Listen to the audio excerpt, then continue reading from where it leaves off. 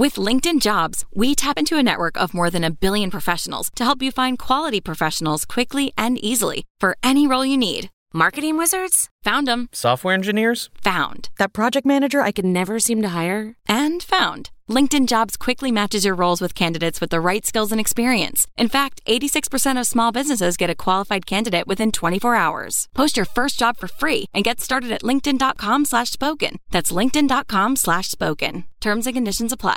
All right, how are you guys doing? This is going to be a little bit different to what you guys are normally used to. We used to just talk about Russia, Ukraine all the time. I'm going to continue to do that. Clearly, I mean, that's something I'm going to do on the YouTube channel.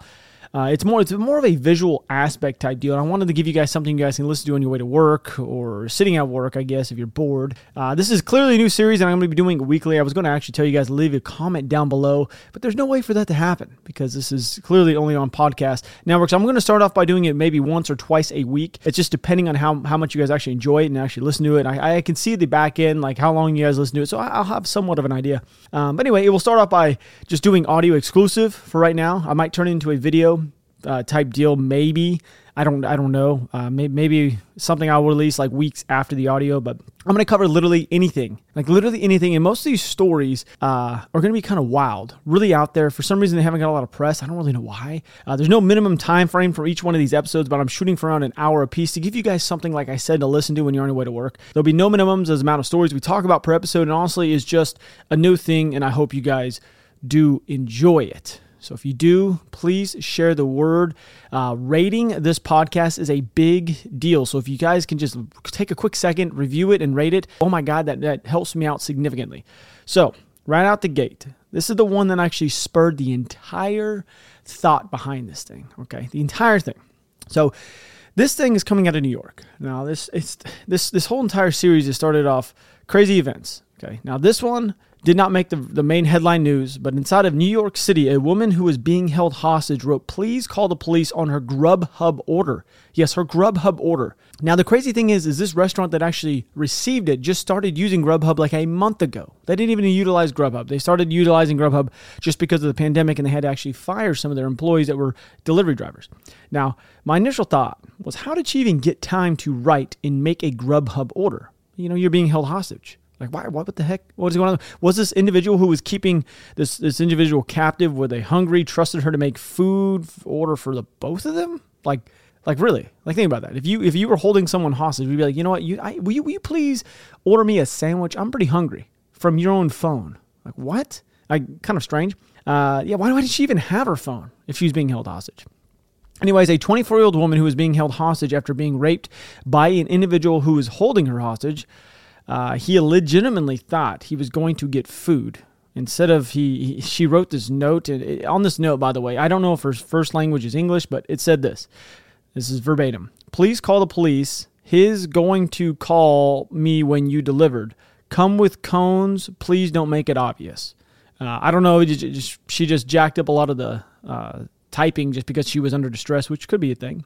But anyway, the place that she ordered was called the Chipper Truck. The Chipper Truck, which has had actually really good reviews, by the way. Now, it's on Google. I went to go look it up, and I do give them props for being able to actually understand the message, because without it saying, "Please call the police," I would have honestly just thought her second language was English, and honestly, it might just be, I don't know. Thought that she might be asking for cone. I don't know. You know what I mean? If I can reread this, I'll reread it for you guys. "Please call the police. His going to call me when you deliver." It's so difficult to read, actually. "Come with cones. Please don't make it obvious." You know, cones. Cops, clearly. But anyway, police showed up and arrested a 32-year-old male. Yeah, his name was Kamoy Royal. This is the same person, by the way. This same person is also linked to another sexual assault that actually happened days earlier. So he's actually being charged with attempted criminal sexual act in first degree, sexual abuse first degree, strangulation in the second degree. That is just for the first incident you guys just heard. Now, there's a second incident that there's two other charges. Okay, predatory sexual assault, first degree, rape, criminal sexual act, and sexual abuse. Okay, he's being held right now on $200,000 bond, which I think personally is too low, but apparently the judge must think he can't handle the bail to get himself out. Anyway, but after these acts, you think that a person would have committed within 48 hours time frame, they couldn't get out and do that again. This is a good example as to why being soft on criminals inside certain states like New York isn't a good thing. He was actually let out and then committed a worse crime 2 days later. Honestly, who knows what would have actually happened or ended up with if it wasn't for the restaurant using Grubhub. Like, think about that. That's kind of crazy. A restaurant using Grubhub saved a woman's life, essentially. You know what I mean? Grubhub also gave the restaurant $5,000 reward for their help in getting this person caught. I don't really entirely know what I don't know. That one's really, really nuts to me. And I thought it was something to start off with. And the next one we're actually be talking about is we're going to rotate over to Japan. So we're going to move on to a next one. Like I said, it takes place in Japan. It's actually a man who gambled away. Yes, he gambled away an entire town's COVID relief fund when it was wired to his bank account. His entire, whoa. Okay, this is a 24-year-old man named Sho Toguchi who was mistakenly wired $360,000 from a COVID relief fund that was originally supposed to be spent on pandemic relief for low-income households. Mr. Toguchi is an unemployed resident of a town of Abu in western Japan, and they were holding him on charges of computer fraud. So he got, I don't know what to really think about this one. So this is what they hit him with computer fraud.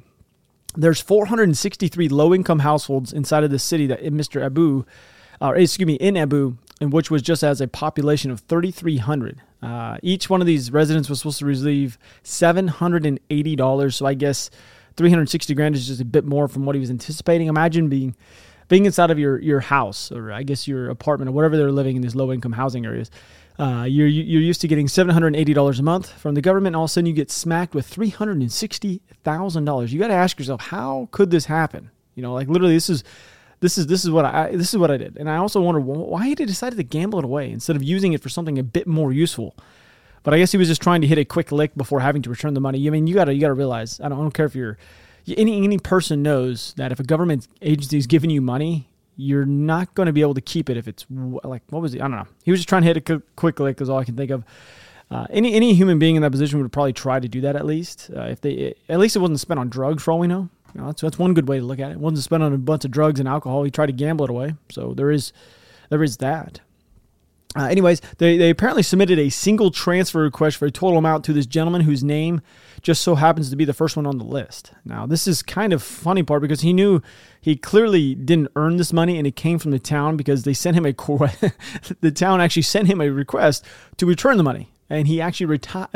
It's hard for me to say this out loud. He denied them the request. He said, you know what? You gave me this money. It's going to be mine. It's mine now. The town actually had to end up suing the gentleman. Yes, the town. The town of Japan had to actually sue the gentleman to get the money back they accidentally sent him. I thought we lived in a clown world in America at the time. Anyway, his arrest was actually based on the alleged transfer of 4 million yen, which is roughly 31,000 American dollars, into an account believed to be an online gambling site.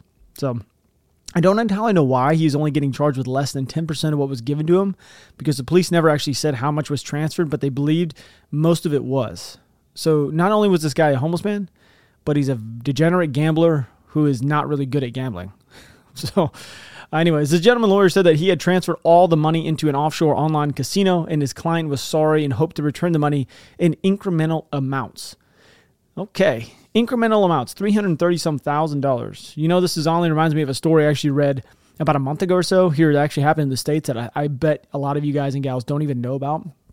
It's actually a bit worse than this one. This guy talking about like getting rid of money for $330,000, which is a lot of money, by gambling. Now, these people I'm about to talk about, I had to go look it up. It took me 2 seconds to find it, by the way. A man named Richard Avizan and his wife, Marietta Terabellan. Kind of strange. Both their last names aren't the same. They have children, you're going to find out here in a second. They were both facing prison time for their role in a massive COVID relief fraud scheme. Yes, a massive one, by the way. When they cut off their electronic tracking bracelets and fled their California home. So they'd already been caught. They put ankle bracelets on them, and then they cut them off, which I have no idea how you cut off an ankle bracelet. I thought those things were really tight on your leg. They must have jacked up their ankles trying to do so. Also, they abandoned their 3 teenage children while doing so, and they left a typewritten note for their kids whose ages are 13, 15, and 16. Now, this note has actually said, "We will be together once again someday. This is not a goodbye, but a brief break from each other." Now, me being a parent myself, there is not a dollar amount on this planet, in the world, that would actually make me risk myself being thrown in prison for life. So just imagine having to type this letter out to your kids, letting them know that you won't be able to see them anymore. Even more so at that age, because I don't know if you guys realize this, but I mean, as a parent, you know that these ages of the kids is probably when they actually need guidance in their life the most. So that letter was actually written to their kids. And then 3 months later, a judge sentenced the parents to 17 years for the father and 6 years for the mother. They apparently carried out a scheme to steal more than $20 million in relief funds intended for small businesses, during the pandemic. Now, they also brought some family members along for this ride, if you guys didn't know. The couple was found guilty of conspiracy to commit bank fraud, wire fraud, money laundering, but his brother was actually convicted of aggravated identity theft.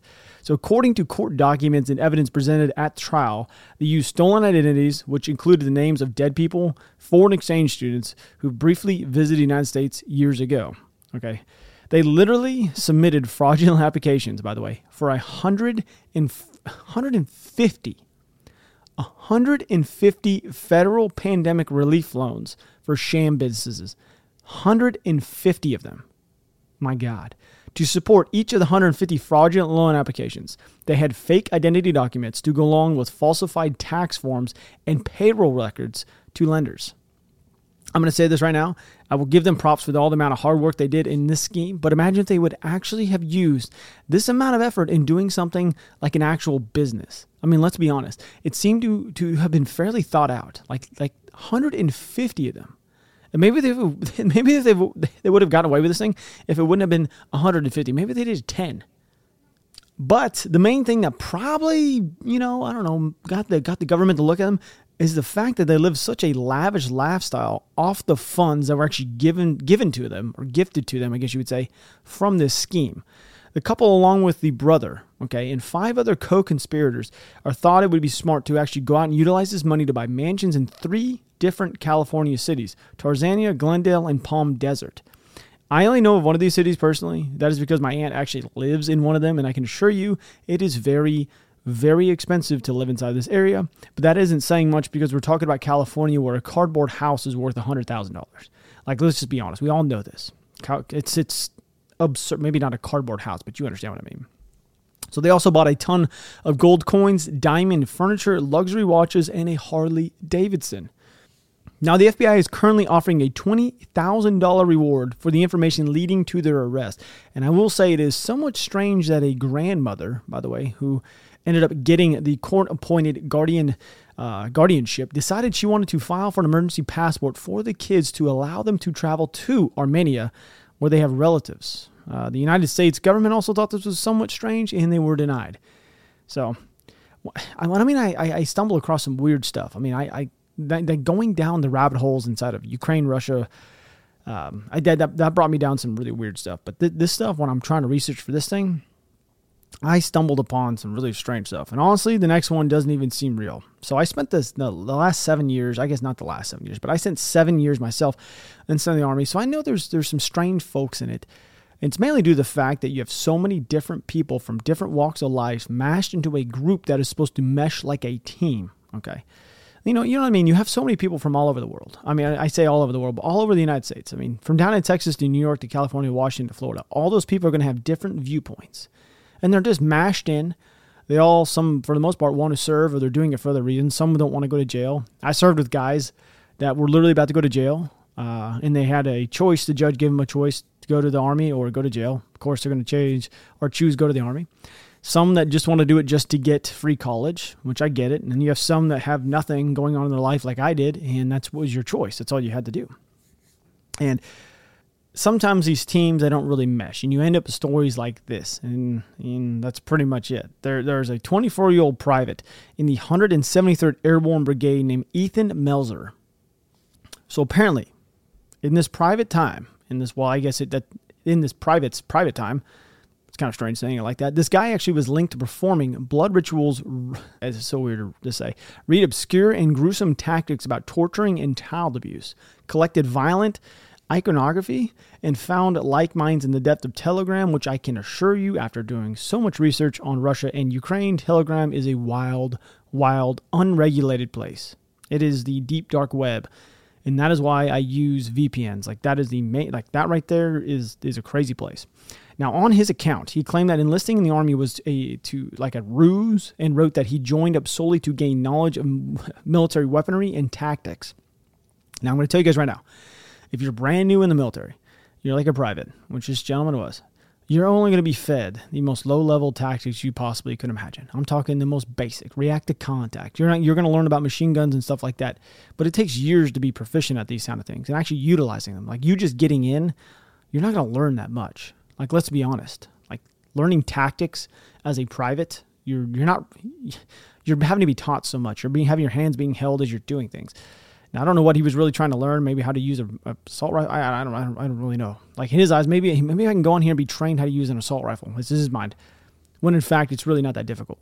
You can literally take a course and get just the same amount of military training. For the most part, all these courses outside the military are literally ex-military members training people. Like I know this for a fact. Anyway, this gentleman, he wanted the great training and added cryptic remarks about how all places that he was at while he was in needed to be burned. This private actually flew under the radar fairly well, apparently, or he says he did at least. So I can assure you guys right now, if you guys were to ask his leadership, they would say that there was something wrong with this gentleman. But for the most time, there isn't really anything you guys can do. Like during a time of peace, there's not a lot you can do. And even more so when you're in a time of war, it's a lot easier. Now, when I was in, it was a bit easier to get rid of someone who not only just did not fit in, but didn't really adapt to the army life is the best way to put it. Because you guys can actually make the claim that they would be getting himself or others killed, which honestly is going to be the case. Now, you never want to be put inside of the situation like yourself, with someone you didn't trust while bullets were actually flying down range or at you. You want to be around people that you actually trust. So anyways, this guy had written and wrote, I guess you would say, on Telegram that, and I quote, "I fly under the radar or really act completely normal around other people outside and don't talk about my personal life or beliefs with anyone." Now, this guy actually claimed that he was conducting what he called an insight role. An insight role, yes, not an inside, an insight role by both infiltrating and subverting an institution which is one of the core tenets of the Order of the Nine Angels, which is a secret, bloodthirsty Nazi sect. Like this is weird. This is very strange. Like we're talking about some, I didn't even want to get like deep diving into it because it was so weird, like so strange. But apparently this group has cross-pollinated with some of the New Age neo-Nazi worldview, which courts, like, this is so weird. I'm just talking about it. But anyway, they cross-pollinated, that is, with the wannabe 21st century group of American extremists who celebrated the 1995 Oklahoma City bombing. The biggest international festival for the business of podcasting is back. The Podcast Show London will bring together thousands of podcast creators under one roof on the 22nd and 23rd of May. Also featuring major industry players, global brands, and some of the most iconic voices in podcasting. Plus, creator meetups, networking, and an evening festival of unmissable live shows. Passes from £89. Book yours now at thepodcastshowlondon.com. In the spring of 2020, this is when it gets really weird, Meltzer learned of the 173rd Airborne Brigade's upcoming deployment to Turkey. Now, prosecutors allege that Meltzer passed on highly classified details of his unit's forthcoming assignment to people on Telegram and to a person he actually believed was a member of Al-Qaeda. So that's even more like weird. Okay. Now, the intelligence was actually sent with the intent of having the 173rd ambushed by terrorists and triggering a mass cal event, which is nothing more than the term used for mass casualty. Now, in back and forth text through Telegram, according to evidence, Meltzer and his alleged Al-Qaeda contact were discussing the location of the base. Now, the precise number of personnel stationed there and the unit's defensive capabilities. So this gentleman was literally giving all the information to the so-called Al-Qaeda gentleman. Now, the proposed carnage apparently didn't even bother him one bit, and he actually enjoyed the idea of a potential fallout from a massacre of American soldiers by jihadis, even if it meant losing his own life. Yes, he was saying this kind of stuff openly on Telegram to people he didn't even know. Now, he was arrested by the military investigators right before the actual 173rd's expected deployment date to Turkey. He was branded as the enemy within by the United States Attorney of the Southern District of New York. Melzer, of course, has pleaded not guilty on all accounts. Now, to make this story even more crazy than what it already was, apparently in Melzer's case, this is homegrown. This is what they're calling homegrown attack that would have been caused by a blowback of an 18-year undercover informant operation. Now, the gentleman who was publishing all the material that he was actually getting it from, like Melzer was actually getting it from, was an FBI informant who was actually apparently being paid $140,000 a year allegedly, and none of the material he was publishing was being checked on. So not only was Melzer getting his information on how to act from this crazy dude on Telegram, but it was actually an informant of the FBI who was paying him $140,000 a year. Like, talk about, like, that's what I'm talking about. When you go down these weird rabbit holes, you end up here. Like, how did I end up just searching weird news stuff on the internet and ended up down this rabbit hole? And this article has been out, this news story, I guess you should say, has been out for well over a month, and I've never even heard of it. This is the reason why I thought doing these podcasts and these kind of episodes would really kind of like spur, like, what the, like, this is something that I would have never thought of. Okay. Now, that was somewhat disturbing, and these kind of people are within the ranks of the military. But like I said at the beginning, you have so many people from different walks of life being let in. It's bound to happen that some will slip through the cracks, and honestly, it comes down to the leaderships to start digging into these men and finding out what kind of men they actually have under their command. I actually think it has a lot to do, like, I think this could have been, I know the Army is getting a lot softer with all these new regulations that Biden has been putting in and so on and so forth, but I'm telling you right now, this comes down to leadership could have found out, and they should have been doing checks, barracks checks on their men, like this 100%. Now, on the lighter side, no pun intended on this next one, because it's not nearly as dark as the last one, but apparently TikTokers inside of Pakistan are allegedly setting forests on fire to spice up their videos. I don't watch TikTok. I hate TikTok. I think it's terrible. TikTok, myself, I think it needs to go away and just completely delete it from the internet, because there's nothing more than a platform that turns your brain into mush. I don't like it. I don't even like my daughter watching it. I think it's terrible. Like, what kind of, like, you guys know this. I mean, I've been a YouTuber for almost 7 years now, and I just started getting into podcasts over the last year. But when us YouTubers look at TikTokers, you're like, that is not content. Like, what are you doing? You're sitting, like, I saw some people actually doing one last night at a movie theater. They were doing a dance just randomly. The thing is, you're like doing it in public. Like, it's just awkward. Like, what are you doing? It's so weird. Anyway, apparently these fires were set during a heat wave, by the way, that saw temperatures soar to 124 degrees in parts of the country. There's a video that's been since taken down of a dark-haired woman who struts in her silver dress as the hills are burning behind her. That's the way that it was portrayed. Her caption read, "Fires erupt where I am." This one TikTok influencer has 11 million followers on the platform, is apparently setting fires in the Margalla Hills National Park, which is violating the country's environmental laws. I don't know. I personally confused as to why someone would want to set a forest on fire for views, but apparently this is a thing in Pakistan. But there's a video, by the way, of two men lighting multiple parts of a forest on fire, then running away while music plays. Like, I don't know. Maybe it's just a YouTuber inside of me and talking like, why would somebody do this to get views? I know that Logan Paul made a huge mistake a couple years ago when he went into Japan into the death forest, I guess you would call it, and anyway, and people thought he was done, and he came back and he spurred back to life, and now he's mega. He's probably one of the best. I'm going to be honest with you, a lot of people don't realize it, but he's probably one of the better businessmen when it comes to marketing on YouTube and social media there is. Him and his brother, phenomenal. But him, I think he's a bit more, I'm not going to take it away from Jake. Jake's extremely smart, but I'm talking about Logan is more business-minded than I think his brother is. That doesn't really matter. Off topic, but anyway, for one thing, this isn't content that people really want to watch. When we talk about setting a freaking field on fire or a forest on fire, they're only here to see what really happens. And when you guys got to think about when you're talking about YouTubers, they're looking for views. Now, the thing about YouTubers is not views isn't the only thing. They got to learn how to convert, and that's an entire episode in itself.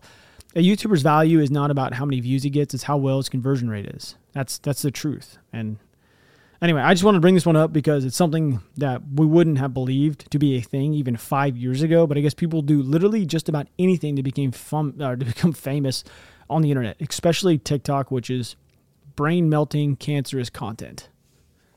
So this next one is actually karma hitting back instantly. Like, what I mean instantly. Joseph McKinnon strangled his girlfriend, Patricia Dent, and then died while trying to bury her body in their garden. Police originally have actually received a call about an unresponsive man who was lying in his yard in Trenton, South Carolina. They found out that the man had actually died of a heart attack, but then also found a body of a woman who ended up being his girlfriend in a nearby pit.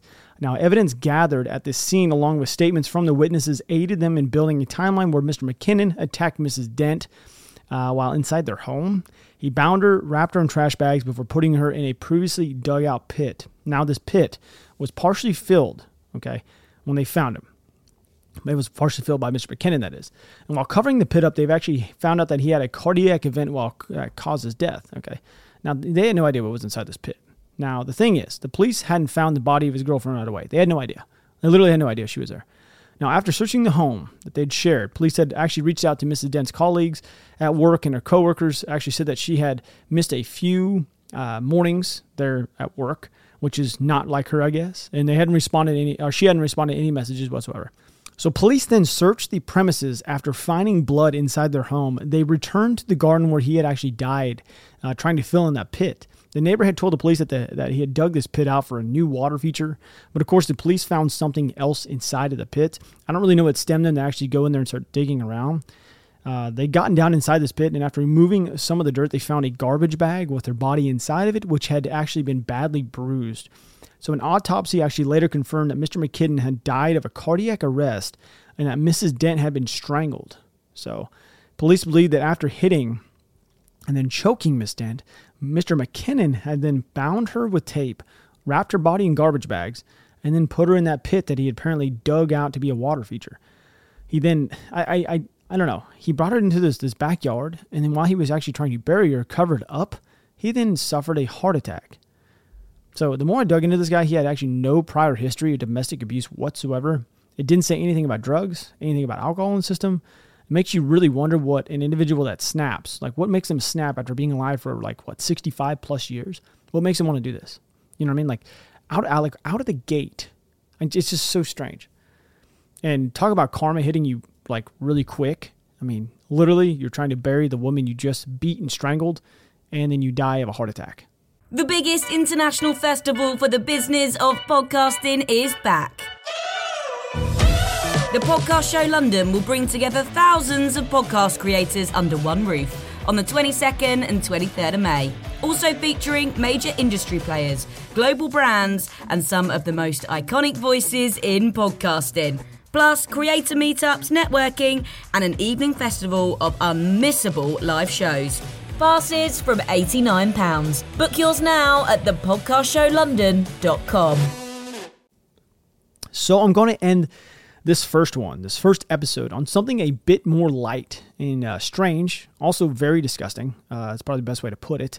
It starts off by, I don't know. I couldn't believe it. You would have thought this would have been on like one of the newsstands where they have like those, what's the best way to put it? Enquirer, I think is what they're called. I think that's one of them. The National Enquirer. Does that sound right? I think a lot of people, you know what I'm talking about when you're at the grocery store and the end cap is like some fake newspaper and it's like, Michael Jackson's rose for the dead, and he's now got 6 lovers or something. You're like, what are you talking about? You know what I'm talking about. I know you guys do. Now, there's footage out there. If you guys want to go and search for it of this thing I'm about to talk about, I didn't go and search for it because I really did not want to see it. Apparently, an Arbys manager inside of Washington State got caught peeing into a bag of milkshake mix. Yes, the mix. Literally the mix. So strange. This was actually only uncovered because the police were executing a search warrant on his phone as part of a child pornography investigation. So they weren't there because he was peeing inside of milkshake bags. They're there because he was into child pornography. Like this is a weird. The more I went into this one, I was like, what in the actual world is going on here? Yes, this milkshake mix was used and had been apparently served to over a dozen people. This is when it gets kind of strange. So a 29-year-old man. He was a manager at an Arbys. I mean, I don't even know. For one, the child pornography thing is way worse than peeing into a bag of milkshake mix. But what in the world makes you want to pee in a bag of milkshake mix in the first place? Like that's like, I get it. You're a weirdo that likes child pornography. We should probably put you behind bars for the rest of your life and cut off everything you got. That, you know what I mean? Like that's like one of the grossest, worst things ever.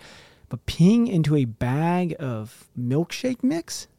So this guy, he made a 1-court appearance on a Wednesday for the child pornography allegations, and then another one on Friday for a new allegation. It ends up being, this is even weirder, sexual degree assault with sexual motivation. Like that's what he got hit with, because he actually admitted something that gave him the sexual motivation after police found a 16-second urination video.